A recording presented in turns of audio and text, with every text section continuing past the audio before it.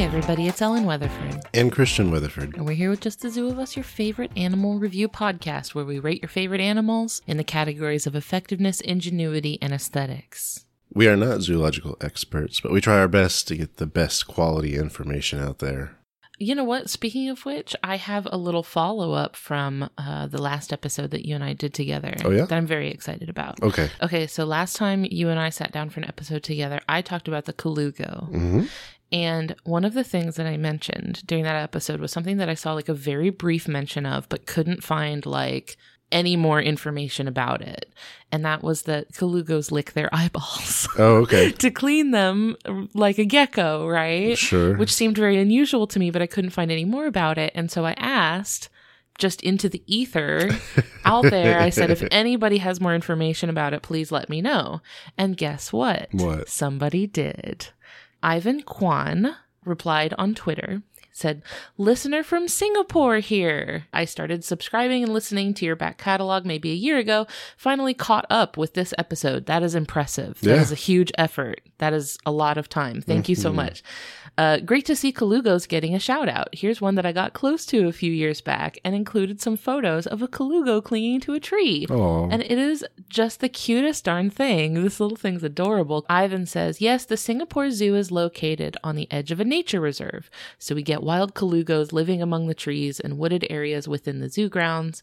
And Ivan said, "As for colugos being able to lick their own eyeballs, I've seen it before myself. We have an eyewitness." And Ivan included a link to an article published by the local newspaper with an accompanying video that briefly shows the eyeball licking. Okay. So I had looked for evidence of the eyeball licking, but I did not come across this video. So there is such a video. So I was really excited to see that. Yeah. And then finally, Ivan says, "I see wild Malayan colugo often enough that they're not really that exciting to me compared to some of the rarer species in Singapore's forests. But I have to remind myself that there's no way for many listeners to see one unless they live or travel in this part of the world." I know that if I were to be like a tourist there, I would be that person losing it over the little colugos, just like climbing trees and gliding around everywhere. Yeah. That would for sure be me, which is like, we kind of laugh sometimes about people who come to Florida and aren't used to this area and they get really excited over the lizards everywhere. Right. That would be me. Which is like, to them, it's probably like seeing a squirrel, you know, like it's really not a big deal. Sure. But I would be very excited about that. So I was really thankful. Thank you, Ivan, for letting us know about that. That's really cool. Yeah, that's Thank awesome. you. So any like hints as to the why? I would imagine probably it's because, for geckos at least, it's because they don't have those outer eyelids. Sure. So I would imagine for the colugo, it's probably a similar thing. But I just thought that was neat. That's awesome. We are also in a hurricane path right now. Hurricane Ian is coming for the west coast of Florida, and we live on the east coast of Florida. So we'll be all right. We're stocked up on our supplies. We don't live in a flood zone. We'll be fine. Yeah, worst case, maybe lose power for a day. Which we're prepared for. Yeah. But we are expecting some severe weather here soon. But we're here podcasting anyway. Yeah. What is the post office slogan that's like through rain or snow or whatever? Unless we lose power, then there's not much else we can do. That's true. These are not acoustic microphones. Can't do analog podcasting. Just put it on vinyl. And then we'll just mail big giant vinyl records out to every single listener. Hold on, I'm writing down a Max Fun reward podcast idea. Oh man, doing like a vinyl record that gets sent out. Can you imagine the shipping though? Shipping those things is a huge pain. Yeah.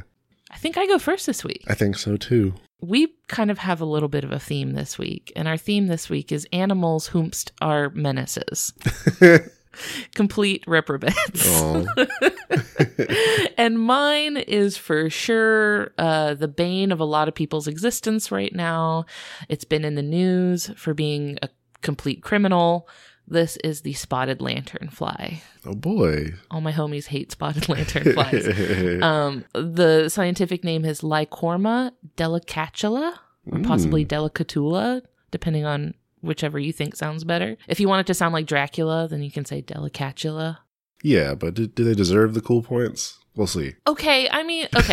So I will start off by saying that this animal strikes fear into a lot of hearts right now in America. Yes. Not where they're originally from, where they're fine. They're really not a big deal. From the American perspective, this is like a horror story. Sure.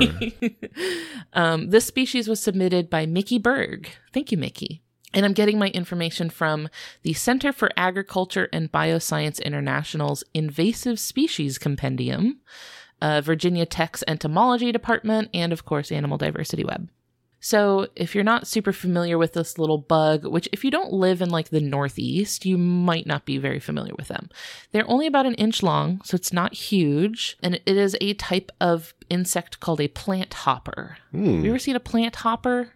I don't think so. They look like a chibi grasshopper almost. Oh. They're like shorter and they're very leaf shaped. They're actually really cute. Sometimes they can have cute little colors and stuff. Okay. Yeah, so that's what they are.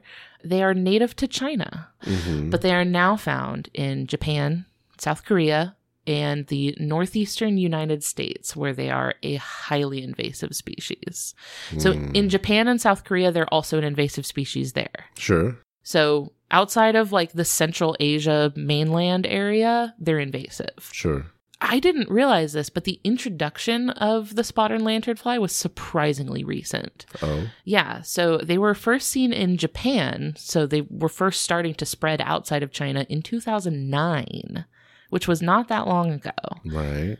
And then the first detection of the spotted lanternfly in the United States was in Pennsylvania, and it was in September of 2014, which is only 8 years ago. Right.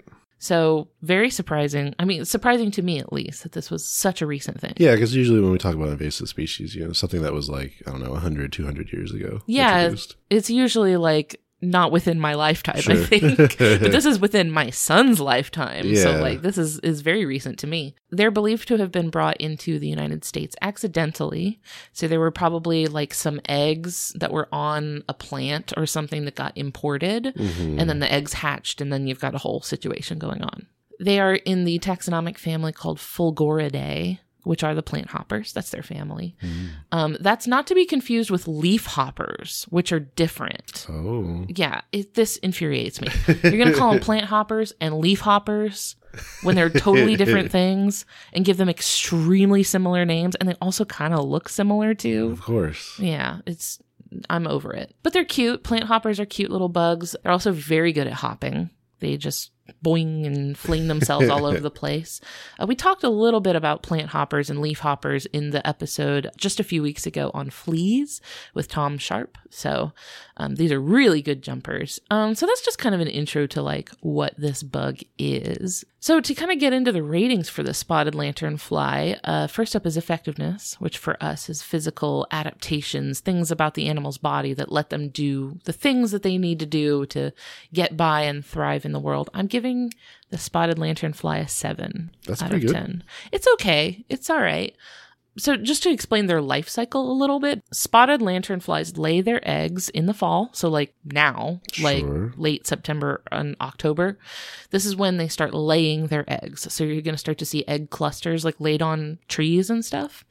By December, pretty much all of the adult lanternflies die.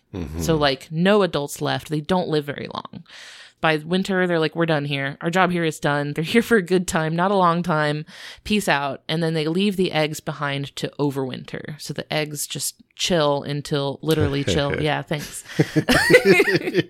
Until the spring. And in the spring, the eggs hatch and the spotted lanternflies emerge as nymphs, which Right. I think is the cutest word. Like, that's one of my favorite words in the English language, nymph. Yeah. It's adorable. So they emerge as these little wingless nymphs. They don't have wings yet at this point, and they're black with white spots. And they have like, have you ever seen a weevil? Yes. You know how they have kind of like a long snout? They have kind of like that. Okay. Yeah. Apparently a long time ago, people for whatever reason thought that like that part of their body glowed at night and like was bioluminescent, and that's where they got the name lanternfly. Oh. But apparently somebody just said that, and then everybody else was like, there's no need to check that, I'm sure. And the name stuck, but they're not bioluminescent. They don't glow at all. How strange. Yeah, it's a very misleading name. So once they've hatched, they spend a few months molting through their nymph stages to get progressively bigger and bigger and bigger and more developed. These are called instars. So whenever you're reading about like insects and you see these instars, that's just like basically the Pokemon evolution stages. Okay. Basically, like each instar is them getting a little bigger and more developed, and like they go through a molt in this process. So it's not like with human babies, as you just gradually over time get a little bigger and more developed. It's more like you're at this instar and then you molt and you're suddenly at the next level, right? It's a much more Pokemon-like stage system, basically.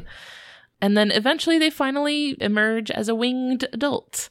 They have black spots on like the front half of the wing, and then the back half of the wing is this like, I saw it described as a brick and mortar pattern. Oh. Yeah, it looks like rows of bricks like down their wing. That's cool. It's interesting. But like combined with the spots, it's very distinct. But then they have this inner wing that you don't see until they like spread their wings fully. The inner wing is just, bam, it's bright red, which is really cool looking. I think it looks neat. Now, the wings aren't super strong. They're not great flyers. The wings are really more to like boost a jump. You know what I mean? Like yeah, jump pack. Yeah, it's a little jetpack that's supposed to like, they jump and then they can use their wings to like lift them after that. But they're not going to be, flying is not really their strong suit. Okay. It's really just to get from one tree to the next tree. So they're not really made for like bridging long distances or anything like that. That also probably limits their spread too, huh? But that part of the country is very wooded. Yeah. Right? Yeah. Like it's going to be pretty easy for them to find another tree to get onto. Or if the tree that they're already on and have already laid eggs on gets cut down and transported somewhere else, then there you go. You've got them being transported to a new place. Yeah. So humans are kind of doing some of that dispersal for them. So what is so menacing about the spotted lanternfly? Like, they're just a little guy. It's just a little bug. They don't bite. Like, they're not a threat to humans. So people might be wondering, like, why is it a bad thing that they're here? So the thing is, they eat tree sap. So which if you're not super familiar with trees, sap is the kind of liquid that is full of nutrients that the tree needs, and like sugars that are like the byproduct of photosynthesis. That the tree needs that stuff. And the tree kind of transports nutrients around its body with this sap. So it's basically blood. It's like tree blood. Yeah. So that is what the spotted lanternfly eats. So what they do is they basically drill a little hole into the bark of the tree and then suck all of the sap out. So they're kind of like a little tree vampire, I guess. They just like latch on and going back to the Dracula pronunciation. Oh, there you go. Yeah. Very spooky for Halloween. So they do have a favorite tree, and their favorite tree is called the Tree of Heaven. Scientific name is Ailanthus altissima. And this is a deciduous tree. It's native to China. The thing is, the Tree of Heaven is also invasive in the United States. Oh. Yes. I bet those two things are related. Yes. So the Tree of Heaven was planted in the United States as ornamental shade trees because they grow really fast. Also, they can grow in like any conditions. Like, you can grow these things anywhere. So when people were like building cities and neighborhoods and stuff like that, they were like, oh, we need some trees here. We need them fast and we need them now. Just plant a bunch of trees of heaven. But all of those factors also make an incredibly booming population that is difficult to get a handle on. Right. The trees grow so quickly that they choke out other trees that are trying to grow there. Here's another thing that makes me wonder why they decided to even plant this tree in the first place. These trees smell horrible. They smell so bad. Why do we keep doing this? I don't know who decided to plant these stinky trees everywhere, but the city of Portland's government website describes the tree as, quote, some people describe the smell as rancid peanut butter or well-worn gym socks.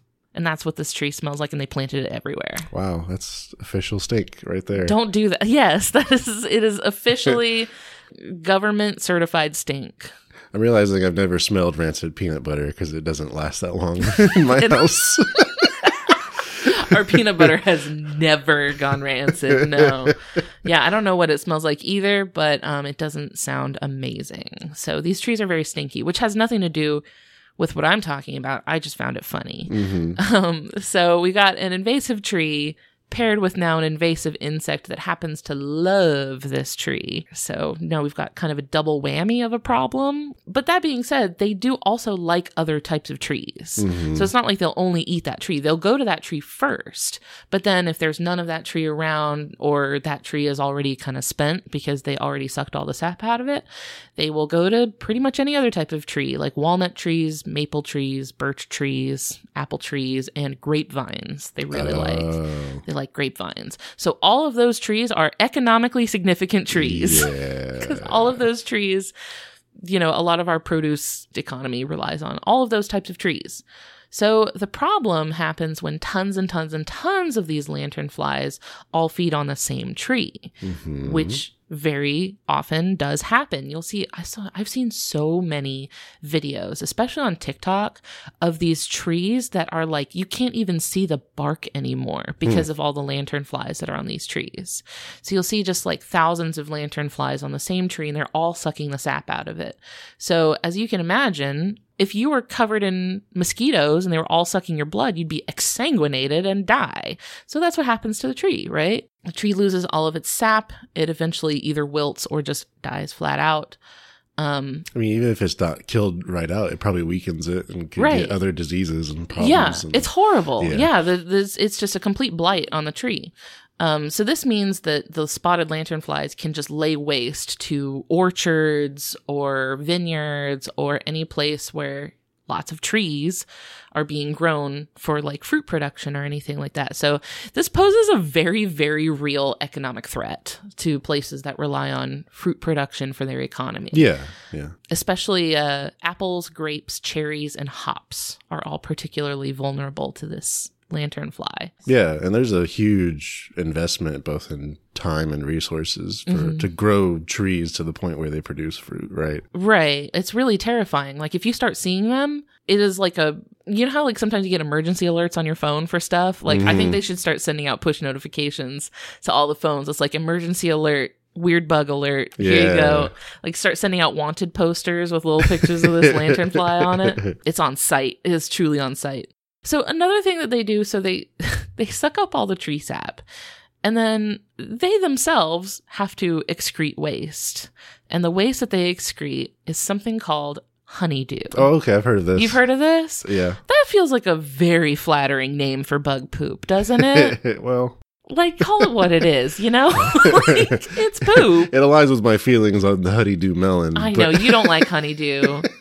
Which is to say, we've only ever had honeydew here. I have personally heard that honeydew is way better where it is grown. They don't grow it near us, so we have it. The honeydew that makes it to us is essentially flavorless. So structured water.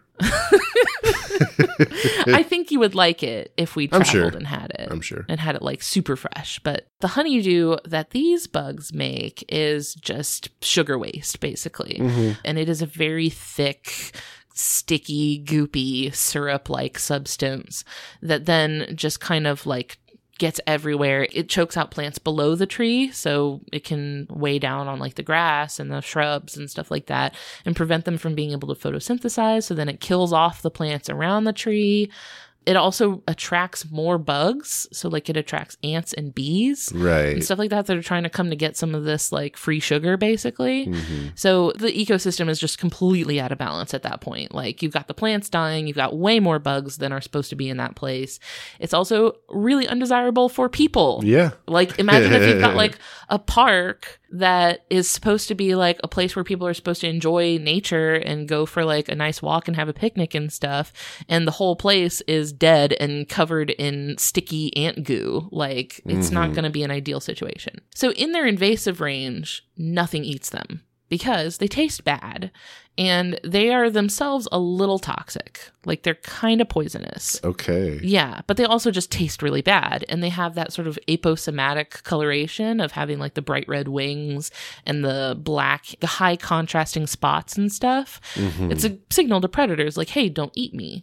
So in America, all the predators here are like, noted, absolutely, understandable, have a great day. And they do not eat the lanternflies. But in China, their primary predators are wasps. Oh. Yeah. Wasps, which don't actually eat them, they parasitize their eggs, which is like, you know, a great population control for like once they're an adult, you can't really eat them at that point. It's a way easier meal to get to the eggs and larvae rather than the poisonous adult. So the native wasps in China know how to do all that and are really good at keeping the lanternflies in check. Scientists are now studying these wasps to see whether they might be a good candidate for introduction to combat the lanternflies. We don't know yet. It's a maybe. It's an option. It's on the table. But that's one of those things like you got to be super certain. You have to be so sure that nothing's going to go bad. All I'm saying is I've yet to hear one case where this worked out. Because then you do get a little old lady who swallowed the lanternfly situation where now you've got invasive wasps. Well, you know, that's why they're studying them now, is to see like, okay, if we did release a bunch of these wasps, then what would that look like? Like, would they survive here long term? Would they become invasive here themselves? Are we just shifting the problem to a new problem? Just shifting the problem to a less money-making industry. That's true. That's true. It just kills people. That's fine. Is it still going to make us money? If so, you got yourself a deal. Which is kind of funny. It's like, help me, wasps, you're my only hope. It's like, you think the wasps are like, you must be desperate to come to me for help. Or like lifelong sworn enemy. And we're like, hey, wasps, we know we've been kind of mean to you. I'm just saying, why don't you come over? We can work this out. You can help us out with this lanternfly problem. Yeah. That's what they thought about the hippos, too. There are some other like possible population control mechanisms based on natural threats they have in China, including fungal pathogens, which just sounds like a sci-fi horror movie waiting to happen. Great timing for the release of Last of Us Part 1 redo. There are fungal pathogens that might kill these flies, so that's also being studied as an option too. So yeah, it's just one of those things where like here there just aren't enough threats to them because they're such a foreign creature here that nothing in our ecosystems are prepared to handle them. And so they make it to the United States and they're like, ooh, it's free real estate. So they're just having a grand old time. Next category we rate animals on is ingenuity. I'm giving them a 6 out of 10, which is like, okay. The one thing I could kind of find that was a behavioral thing that they do that it seems advantageous to me is that if there are too many of them trying to feed on the same tree and this tree is overloaded and just way too dense, they will start throwing hands. So they will go up to each other and like wave their forearms in the air at each other and kind of like square up a little bit, like they're ready to throw down. And then I think the idea is here that they're trying not to overfeed on the tree, but they're not good at it because they don't seem to have a good sense of how many is too many. Right. They're constantly killing these trees off. So I don't know if it's a territory thing or if it's like a moderation thing, but I think that they're not great judges of population density on their trees. Another thing that is great for them, but not for us, is that when spotted lanternflies lay their eggs, they cover them up with like a waxy secretion. And when the secretion dries, it turns this like grayish brown color and it cracks. It's like crackle nail polish. Do you remember the crackle nail polish craze from the early 2000s? There's like this nail polish you'd put on your nails that when it dried, it would like make this crackle sort of effect on it. It was hideous. That sounds like someone selling a bug as a feature. And then it took off. Now, I'm ragging on this trend, but I'd be lying if I said I never wore it. I did. I had crackle nail polish. Just in retrospect, it was nasty. But yeah, so it cracks to look like dried mud. So it looks like a smudge of like dirt or something on the side of a tree. It's very difficult to see. So it's really hard to tell if you've got like a whole clutch of lanternfly eggs on your tree. So this helps protect and camouflage the eggs and unfortunately makes it very easy to accidentally transport them and bring them to a new place because you're not going to be able to see them on the trunk of the tree. The sort of big deduction I gave them for ingenuity is that they don't seem to know fear. Like, they don't seem to just be afraid of things. So, like, you can just walk right up to them and they just chill there on the tree. They won't really move until they're actually, like, physically touched. Oh. Yeah. They're not afraid of you. I think they're relying so heavily on their, like, aposematism and toxic defenses that they're like, you're not going to eat me. Well, surely you won't. They can't imagine a danger beyond being eaten. Right. They're like, well, like, you're not going to do anything. They're like calling your bluff a little bit. Why would you harm me if not to eat me? Uh-oh. No, I'm killing you out of spite. So yeah, that's why I gave them a 6 for ingenuity. Finally, for aesthetics, I hate to say it, this is a 9. Yeah. Slay, honestly. Like, they look so good. They're beautiful. They have these big, round, like, wide set eyes that give them like a really cute face. It's almost like a cicada-like face. And you know, I like cicada faces. Like, yeah, it's cute. The face is cute. And then the wing pattern kind of makes them look like a butterfly or like a moth, especially when they have their wings spread out. It's very decorative. It's very pretty. I love the color palette. It's really pretty little bug. Very nice looking. The inner wings have that like pop of red that is like very, it reminds me of like if someone has on a very fancy jacket and then you notice when they kind of like turn that the inside of it has this like red satin lining. Oh, yeah. You know, that little pop of like, there's a little more glamour under here. Yeah, that's what it reminds me of. I found this article for the Smithsonian Magazine in October of 2020, and it was called, "Can Scientists Stop the Plague of the Spotted Lanternfly?" And it was by Jeff McGregor. And he wrote, and I just wanted to quote this because it describes the beauty of the spotted lanternfly better than I could. "Spotted lanternfly, Lycorma delicatula, ruinous and beautiful, the size of your thumb and a destroyer of worlds.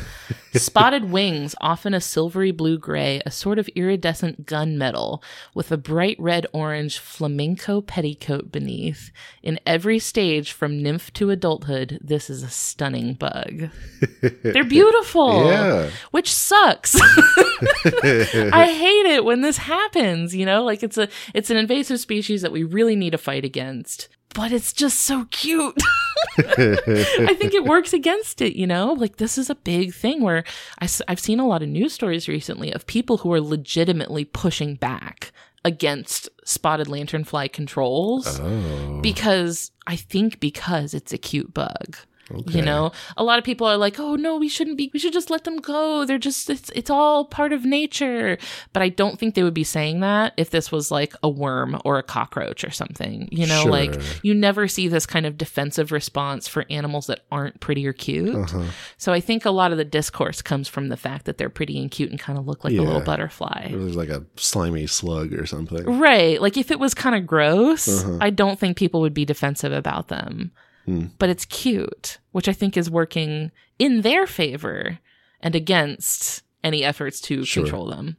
So at the end of the animal rating is usually where we put conservation information. This is like the opposite of that. Like we need to unconserve. We need to do anti-conservation for spotted lanternflies.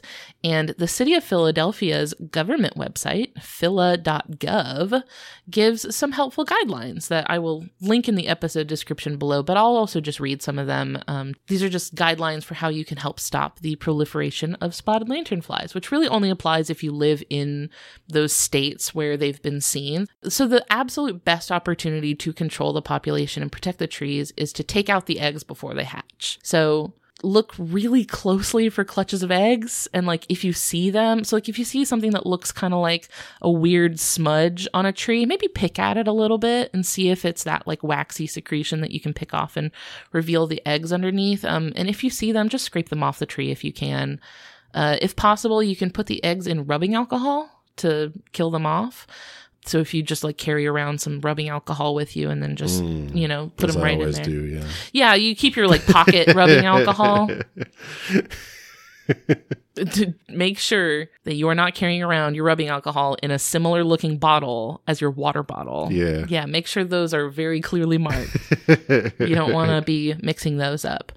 But those, like I mentioned earlier, those eggs are going to be showing up in the next couple of months. Like as of this episode being recorded, this is late September, you're going to start seeing them soon. So keep an eye out for those eggs, because if you can take out a clutch of eggs, it's going to be so much more energy efficient for you to just take off like 30 to 50 eggs rather than 30 to 50 adults. But if you do see an adult spotted lanternfly in the wild or at any stage, if you see one out there, I hate to advocate for killing animals, but like if you see one, you just gotta also report it to your city. Like they probably have a Department of Agriculture that is keeping an eye on spotted lanternflies and stuff. So like let your city know that you've seen one. They care, I promise. Something I've seen a lot of videos of on TikTok is that you can take a water bottle or a Starbucks cup. Like a Starbucks cup that has the bubble-shaped top on it that usually is like for like a drink with whipped cream on it. Right. You could take a bottle or a Starbucks cup and fill it with soapy water or like put soapy water in it. And you just walk right up to the bug and you put the mouth of the bottle around the lanternfly and then it will just jump into the bottle, right? Because that's the only way it knows how to escape is to jump. Oh. So it will jump backwards into the bottle. I assumed what people were doing was they were like squeezing the cup and then putting up to the bug and releasing it. So it creates like a vacuum to pull it in. Yeah. I thought that was what they were doing too. But then knowing that they're plant hoppers, they're just jumping in themselves. That makes right? sense. Yeah. So yeah, you can just kind of put the mouth of the bottle over and they'll just jump in and then the soapy water like weighs them down and then they can't get out. And there you go. You can make a little trap. I've seen videos of people like, because typically you're not going to see just one.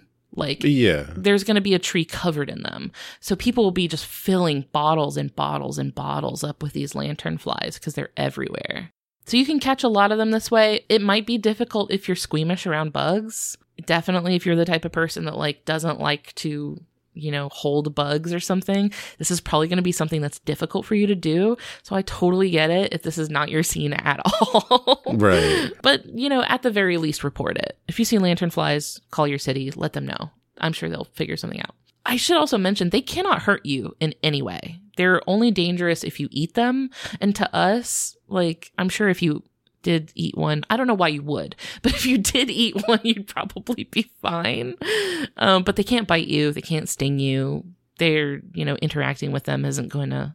Although they have some sort of anatomy to drill a hole. So I assume the tools are there to cause harm. I mean, I think that it is so different. Like human skin is so different from tree bark that I don't know if it would be the same mechanism to pierce human skin. But yeah, if you do like have trees that you're responsible for that you maintain, you can put sticky tape bands around the tree trunk, like put a band of sticky tape facing out around the tree trunk because they climb up the tree. They don't like fly up into the leaves and stuff. They have to climb up the trunk.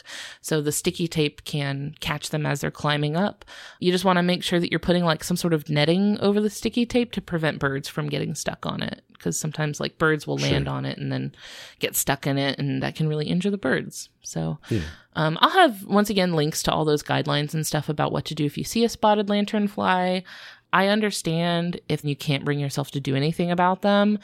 I have the same problem. Sometimes we have like Cuban tree frogs, which are super invasive in Florida. And sometimes we find them on our porch and I know I'm supposed to do something about them and I just can't bring myself to do it. You know what I mean? Same. I'm also not confident enough to ID them. That's so true. I don't like, want to just be like, like it could be one of our native frogs, and we're just not like 100% confident in our frog ID skills. But they're cute, and I can't bring myself to do anything about them. Like I can't hurt them. So I understand, but call someone who will. Yeah. And that's the spotted lanternfly. Thanks, hon. Thank you. Let's hear from some of our friends on the Max Fun Network, and then we'll get to your animal. Hi, I'm Hal Loveland. And I'm Mark Gagliardi. And we're the hosts of We Got This with Mark and Hal, the weekly show where we settle the debates that are most important to you. That's right. What arguments are you and your friends having that you just can't settle? Apples or oranges? Marvel or DC? Fork versus spoon? Chocolate or vanilla? Best bagel? What's the best Disney song? We Got This with Mark and Hal. Every week on Maximum Fun, we do the arguing so you don't have to. Oh, all answers are final for all people for all time. We got this. Most game shows quiz contestants about topics they don't even care about. But for more than 100 episodes, the Go Fact Yourself podcast has asked celebrity guests trivia about topics they choose for themselves. And introduced them to some of their personal heroes along the way. Oh my gosh. Shut up! I feel like I'm gonna cry. Oh my stars.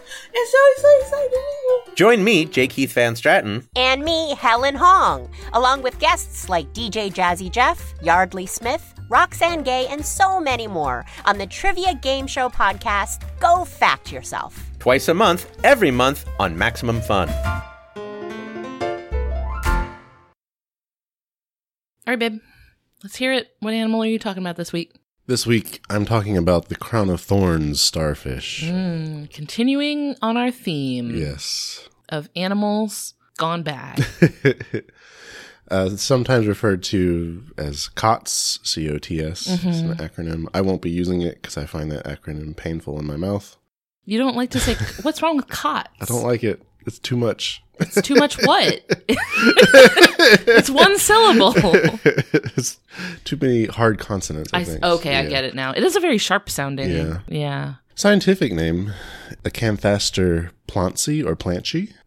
This species was submitted by Jack Calabaza. Thank you, Jack. Yeah. I'm getting my information from Animal Diversity Web and a couple of other specific sources that I'll cite along the way. So, this is a starfish. Not a fish. No? Kind of a star? Not really a star. Sometimes shaped like a star. This one, not so much, though. Yeah. At least not the traditional 5-point star. We're 0 for 2 on the starfish descriptor. So, starfish or sea stars belong to the echinoderms. Yes. So, they are related to things like sea cucumbers. I'm drawing a blank on other examples of echinoderms. Sea urchins. Sea urchins. There we go. So a lot of people, I think, have heard of starfish before, sometimes in popular media. Oh, yeah, there's a very famous one. Yes. Patrick. Patrick. Our boy. So this starfish, though, is one of the largest ones out there. Not the largest, but one of them. Their adult size is 250 to 350 millimeters in diameter. That's 10 to 14 inches. Big. Yeah. Real big. But some get to over 700 millimeters or 28 inches. That's 2 feet. 2 feet wide. That's big. So kind of giving you that starfish floor plan. Where they differ from, I think, the traditional starfish image is instead of 5 arms, they have between 8 and 21 arms. So many. Yes. And also their central disc is larger. So they look like, a good portion of their size is that central disc with a bunch of arms coming off of it. Yeah. Rather than a bunch of arms that meet in a center point. But not the same number of arms every time. Right. Because it can depend at what stage of development the individual is just tacking on arms every once in a while. Right. And also Babe, some wake other up, reasons. new arm just dropped. There's also another reason, but I'll talk about that later. Oh, okay. Another thing that visually sets them apart from the other starfish is their spines. Yeah, so that's where the Crown-of-thorns name comes from. It's all coming together. Yes. They're very spiky. Yes, they have these spikes all over the top of their body. And they're long. Pretty long. Yeah. They kind of look halfway between a sea star and a sea urchin. They're not as long as sea urchin spines. No. Yeah. But definitely wouldn't want to touch one. No, do not. Where these can be found are coral reefs in the Indo-Pacific region. Australia famously has had problems with this species. Their taxonomic family is Acanthasteridae. The starfish belong to the class Asteroidae. Yes. So oftentimes the starfish are referred to as asteroids. You're going to rely heavily on context clues for that one. I was very confused at first because my primary source suddenly started referring to them as that without explanation. It's like, hold on a second. Did I accidentally stumble across NASA's? I was like, am I having a stroke? But then I kind of did some searching. I was like, oh, okay, it's because of a taxonomic class. Got it. Yeah. But it's a cool name, though. Sure. Calling them asteroids? There's no, I guess, similarities between the... Well, you know what? I think it comes from both of those. So you mentioned that their genus name was like Acanthaster. Right. Aster is a Greek, I believe, word meaning star. Ah. So asteroid comes from the stars. The falling star idea. Yeah, okay. falling star. Sure. asteroid, like a starfish. Okay, I can see it so now. There's a connection. It makes sense. So I guess that makes sense that it wasn't totally arbitrary. So our first category of effectiveness, I'm giving an 8 out of 10. It's pretty good. They're pretty good for what they're doing. So like I mentioned, they have mini arms between 8 and 21, and we talked about their spines, and they are toxic. So they look like it. Yeah. They look like they would be. They're not super well understood, but it's not the kind of spines that are filled with a toxin that it's injecting. It's a toxin that exists on the surface. Oh. Yeah. Interesting. Yep. So, would you get envenomated if you just, touched it? It has to get in your bloodstream. Oh, okay. So it's a combination of being wounded by the spine and then this toxin that's on the surface of that spine getting into it. So they have what's called a saponin toxin. It's often related to plants. Plants will have this kind of toxin a lot of times. And one interesting thing I came across about that toxin, there are several studies on its effects on human melanoma cells. Really? Right. So as a treatment for a type of skin cancer. Wow. Yeah. Oh, that's cool. Yeah. It's just very, very early in seeing what kind of effects it has on those kinds of cells. Because, a key to cancer treatment is not just dealing with cancer cells, but also not harming the not cancer cells. Yeah, you got to really thread that needle. Right. Oh, you know what? This explains why the Pokemon Marini, which is based on the Crown-of-thorns starfish, is poison type. I didn't know that was because the actual starfish is also poisonous. Yes. Venomous, sorry. Sure. I'm going to talk about Marini for sure. I don't know if you included Marini in your notes. Nope. But I absolutely will talk about Marini because it's one of the coolest things in the entire world of Pokemon. I'm going to save mine for a little bit later. Sure. It's going to tie into something I think you're going to talk about. Sure. But interesting zoology lesson from Pokemon. The next thing I wanted to talk about is how they eat, which is not specific to them in terms of anatomy, but to overall starfish. And it's where they inverse their stomach onto the thing that they're trying to eat. So, the way you and I and most other animals eat is we take something and put it inside our bodies where our stomach will digest it. Sure. This is the inverse of that.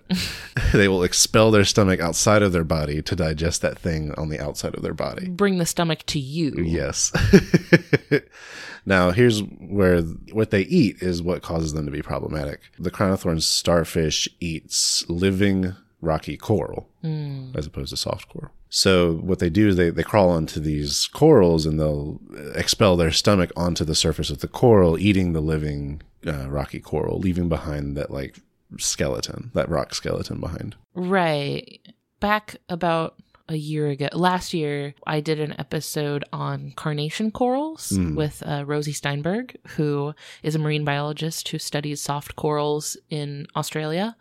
And I asked about the crown-of-thorns starfish because I'd heard of it eating corals, and she told me that the soft corals have these sort of crystalline structures inside of their body that makes them kind of trying to eat fiberglass. That's very unpalatable to the starfish, and that in general they're also toxic themselves.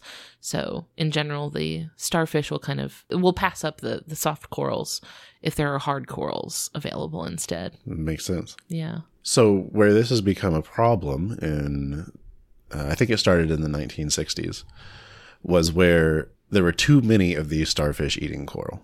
So it was just kind of devastating coral reefs, particularly the Great Barrier Reef off of Australia. Yeah. And that combined with other problems that coral reefs have to deal with, right? Already, yeah. Climate change affects them directly. Pollution, human activities that are physically damaging reefs. Right. All that combined, not good. Industrial activity will disturb the seafloor. Sure. And then just knock everything out of place. And for corals, it's really important that they have substrates to cling to. And then when you knock them off, basically, it does a lot of damage to the reef ecosystem. Yeah. So the reason we think they became such a problem, so one is they're not invasive. They are where they're supposed to be. Yes. The problem is with how they spawn or how they reproduce. So the way the starfish reproduces is it's called broadcast spawning. Ah, sure. Where it releases, eggs into the water for the females, and the males will release, sperm into the water to fertilize. And then just cross their fingers, hope for the best. And then those will start off as, very small larvae in the water column that are feeding off phytoplankton in the earliest stages until they get bigger. So the problem is, one, climate change, but also nutrient runoff from the mainland. Oh. So things like fertilizer. So that thing lets the things like phytoplankton and algae like explode. So it gives a lot of food to these millions of, larvae that maybe wouldn't have made it otherwise. They were just getting by based on like, most of you are going to die. Well, so it's a lot to overcome, right? So one is to get fertilized in the first place and then not being eaten themselves by other things that are eating plankton, right? It was a low turnout rate for them to actually make it to adulthood. So now, with the human factor is making it so that they have a ton more food at that stage, resulting in much larger populations of the starfish.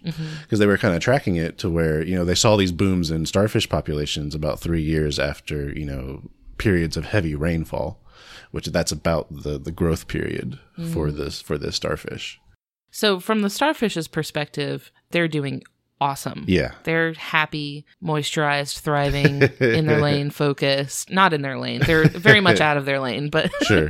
And there are things that eat it, but obviously not many. Right. Because of these spines, that's specifically there to stop from being eaten. But also, I would imagine you're more likely to eat them when they're a larva than when they're an adult. So kind of like with the spot and lanternfly, right? Like, you're going to want to intervene at the egg level so that they don't reach the adult stage. Yeah. So that's what they're doing. They're inverting their stomach onto the coral, digesting it, and then pulling it back in along with the stomach, all those digested nutrients and such. Next thing I want to talk about is their speed. Definitely a detriment. Yeah, these things aren't exactly known to be zipping and zooming. Yeah, they're slow. Maybe not as slow as I thought they were, but they can move around 35 centimeters per minute, which is about 14 inches per minute. That's decent. That's okay. That's not that bad. I want to talk about how they get around, too. So Yeah. starfish have what are called tube feet. So basically on the underside of them, they have a ton of these tiny little tube feet that work in kind of a synchronous motion to move them across sand and rocks and such. Have you ever seen the episode of Courage the Cowardly Dog? Where, Courage the Cowardly Dog was very much like a Monster of the Week type of cartoon on Cartoon Network in like the early 2000s. And in one episode, the monster of that week was a giant starfish. I think so, yeah.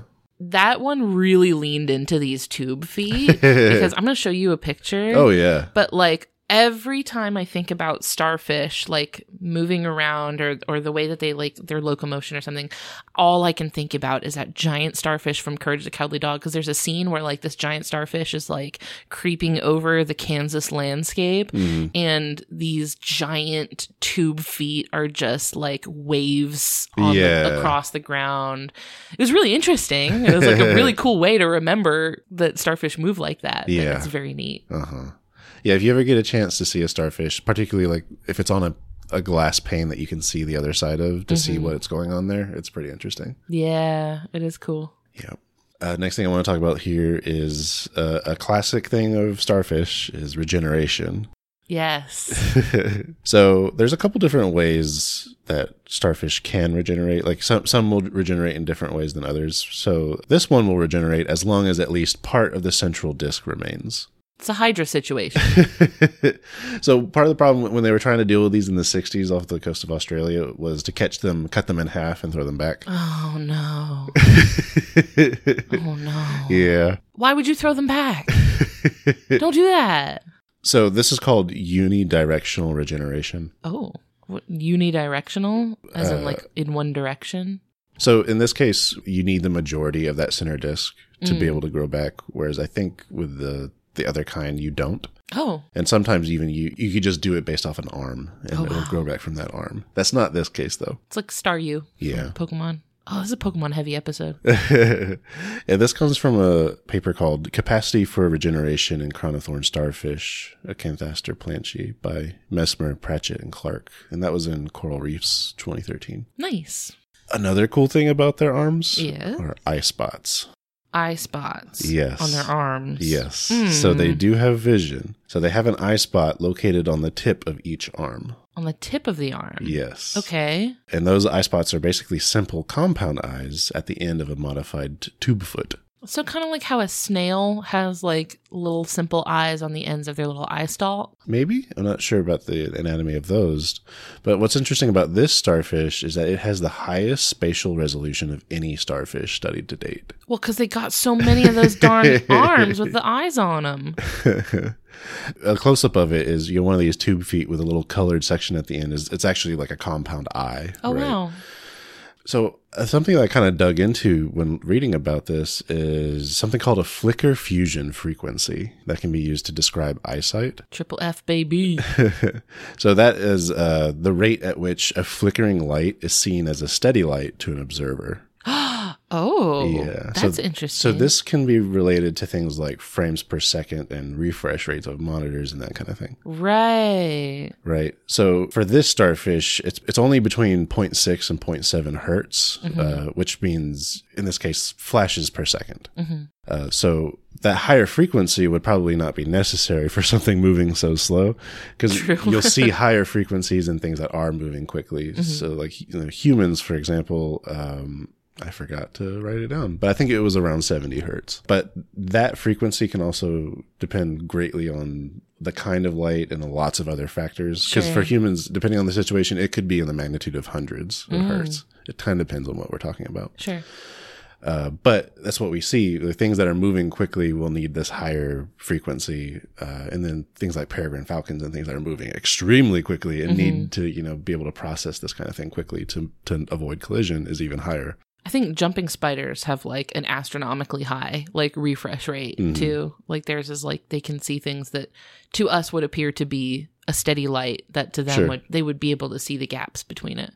And it's impressive because, this is something that's happening at like a processing level, not the eye itself. Like this is the brain of the organism processing the images. It's a software thing, not a hardware thing. But for a starfish, why would they? Exactly. Yeah. They don't. Even if they could perceive that stuff, there's nothing they could do about it. They can't move quick enough to do anything. They cannot act on that information, right? So it's like, you're just going to like slowly watch your death approaching you. There's this episode of Naruto where I have no idea what you're about to say. Where the character Sasuke, who has an eye ability called the Sharingan, lets him see real good. Okay. Where he's fighting an enemy that is very fast. He's like, I can see him move, but I can't move quick enough to react to it. Oh, yeah, that is exactly what the starfish would be experiencing if they could see better. Yeah, so just slap a ninja headband on that starfish. We always try to make sure we have a good fan art prompt in every episode in this one. Now, you know what this makes me think of, though? Like What? describing a creature that has a bunch of arms with an eye at the end of each of them. What? A beholder. Oh, yeah. Probably some inspiration there. Yeah. I was just thinking it's almost like as different from a vertebrate body plan as you could get. Yeah. Just like eyes on the ends of the arms. Arms everywhere. That vision is also most sensitive to blue light. So, all of these combined would be good for detecting large, dark, stationary objects against a blue background. That's probably exactly what they're looking for, right? Yeah. Like a big rock they could climb on and eat some coral? Yep. So this is from a paper titled Visual Orientation by the Crown-of-thorns Starfish by Encanthaster planchi by Petty Hall Hillendell Garm. Also in coral reefs, but from 2016. They also use chemical detection and tactile senses with those little tube feet. So that's how it's getting around. Makes sense. So moving on to our ingenuity, I'm giving a 5 out of 10. Okay. The only really thing I could give them a point for is the journey they go on to spawn. Because what they do is they'll purposely travel to like a high up area. Oh, really? To release the eggs and such, to give it a better chance of mixing with other components. It's like their version of like Mufasa on top of Pride Rock. Basically, yeah. So they'll kind of lift themselves up on a high up rock in the reef that they're found in, and they'll release their eggs into the water. How majestic. Yeah. That's romantic right there. And then also, I think, I mentioned how brain power is related to the vision processing. I would think that kind of processing would probably require less brain power. For sure, yeah. I don't think that's something that they've necessarily invested a lot into. Yeah. And then for aesthetics, I'm giving a 6 out of 10. They have a very alien structure. They do. Right? But I think they're beautiful. But they're not cuddly. No, they're not. They're the opposite of that. They have some neat colorations. Their colorations can vary quite a bit. Right. I've seen purples and oranges. I think it's thought that their diet has a lot to do with the coloration. Oh, that makes sense. Similar to yours, their conservation status. I couldn't find anything specific, but it's assumed to be of least concern. Less than that. So Yeah. Negative conservation status. The things that eat them, by the way, are the giant triton sea snail. Oh, interesting. Yeah. And the triggerfish and pufferfish. Okay, that makes sense. I feel like they have those little like beaks, basically, Yeah. right? Like, so they're pretty tough. Like a tough little snout that can get at them. What's interesting about the Triton sea snail, I mentioned that the starfish has a sense of smell. So I've seen videos where a Triton is getting nearby and the starfish knows it's nearby. Oh, no. And it starts to run. Oh, poor thing. Well, okay, here's the thing.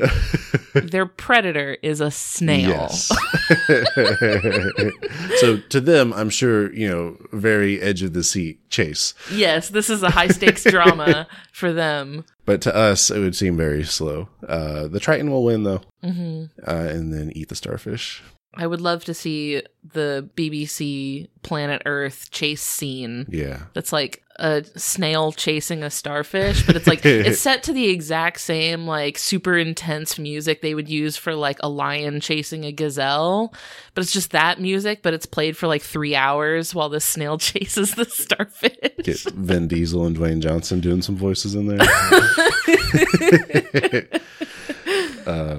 So by the way, the Triton sea snail is one of the largest sea snails out there. Wow.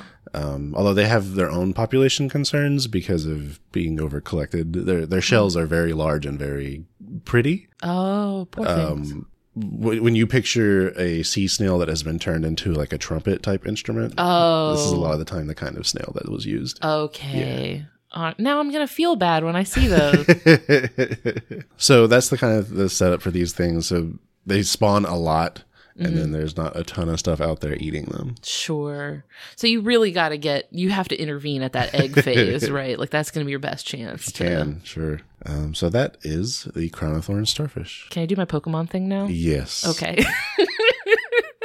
So I mentioned that the Pokemon Marini, and I believe also the Pokemon that it evolves from, which I think is Toxapex. I pulled up the Bulbapedia article a little bit ago because I wanted to double check that it was in fact poison type, and it is.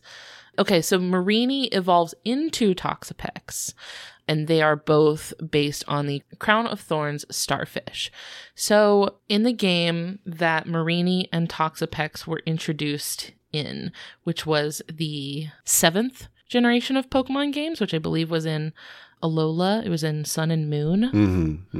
In that generation of games, a very interesting mechanic was introduced to wild Pokemon battles. So if you've ever played a Pokemon game, it's the same. You encounter a wild Pokemon and then you're battling it. But in Sun and Moon, there was this gimmick where sometimes the wild Pokemon you were battling would call for help. Yeah. And it would bring in an ally. So, if you're battling, I don't know, a Bidoof or something like that, it might call for help, and then now you're battling 2 Bidoofs. One of the Pokemon that would use the call for help was Corsola, a Pokemon that is based on corals. So you would be battling a Corsola. Sometimes the Corsola would call for help, and usually then another Corsola would join the battle, and now you're fighting against 2 Corsolas. Sometimes the Corsola would cry for help, and a Marini would join the battle. Yeah. And the Marini would attack Corsola, not you.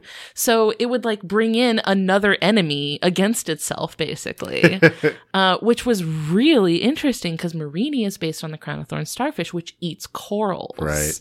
And in the Pokedex, it's explained that Marini and its evolution Toxapex do eat Corsola. Now, was this the ghost type Corsola, though? I don't think, because I think that the ghost type Corsola variant was in Galar, which was the next generation after that. Okay. So I don't think it was, but it was really interesting to see a real world ecology lesson in a Pokemon game. So cool. I think that was just such a clever idea that they had, that the Corsola will bring in a Pokemon that will like actively try to predate it during the battle.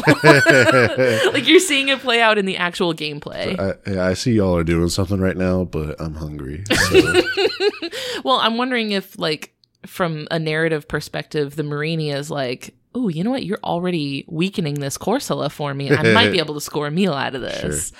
So very cool, interesting little thing, which kind of got my attention on the Crown-of-thorns Starfish because I was like, oh, I want to know more about it. But we've also seen them on Octonauts. Yes, I think they had like a special or a movie or something about it. One thing I didn't dig too deep into it because it was more specific to how coral works. But my understanding was the starfish eats the like living tissue off the coral, right, leaving behind like a structure. Yeah. That structure could be used by other coral to like grow polyps back into it. But what can happen is the algae will probably settle in first. You're kind of not allowing it to happen. Yeah, like stop it up and then there's not a lot you can do with it. So I asked about the ghost type Corsola because I would figure, because the ghost type Corsola was supposed to represent like a bleached coral. Yeah, bleached coral. Whereas a starfish would not be interested in that kind of coral. Right. Yeah, because there's nothing for it there, right? Like it's after the living tissue, not the actual like shell left behind. Octonauts is a great show, by the way. It is. It's really cute. We watch it all the time. It's on Netflix. If you've got kids, watch Octonauts. It's a legit show. It's so good. I get the song stuck in my head sometimes. Constantly. It's like I'm having little creature reports in my head every day. Big Octonauts household. Thanks, babe. That was great. Thanks. Excellent. I should probably wrap up by saying, like, while, yes, we've been dragging these animals for being absolute hooligans, it's not their fault. You know, they're doing what they're meant to do. It is purely human-introduced circumstances that have caused these animals to be in situations they wouldn't naturally find themselves in without human intervention. Yeah. So ultimately, it's our bad. We're the true villains. Like, are we the baddies?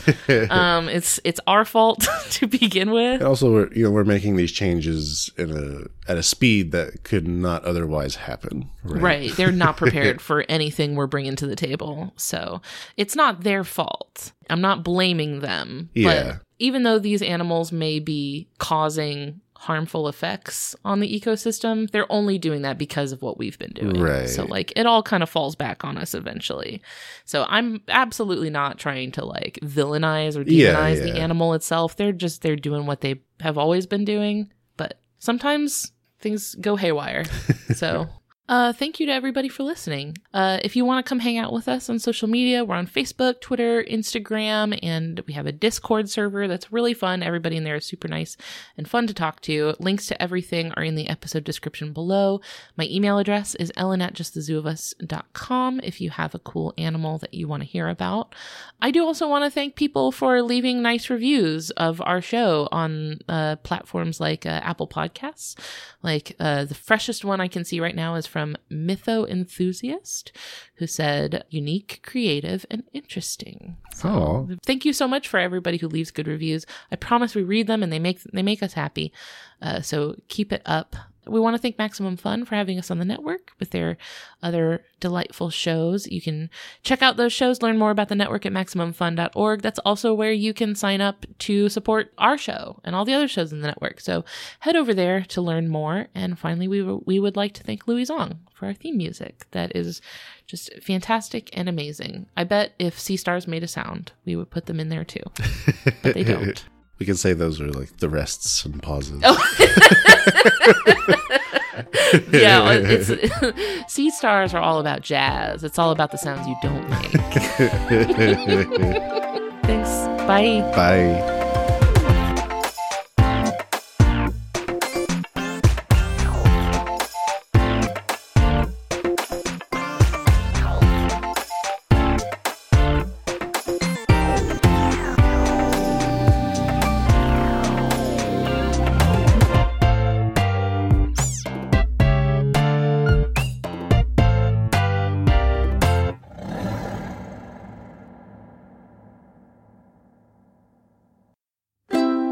MaximumFun.org.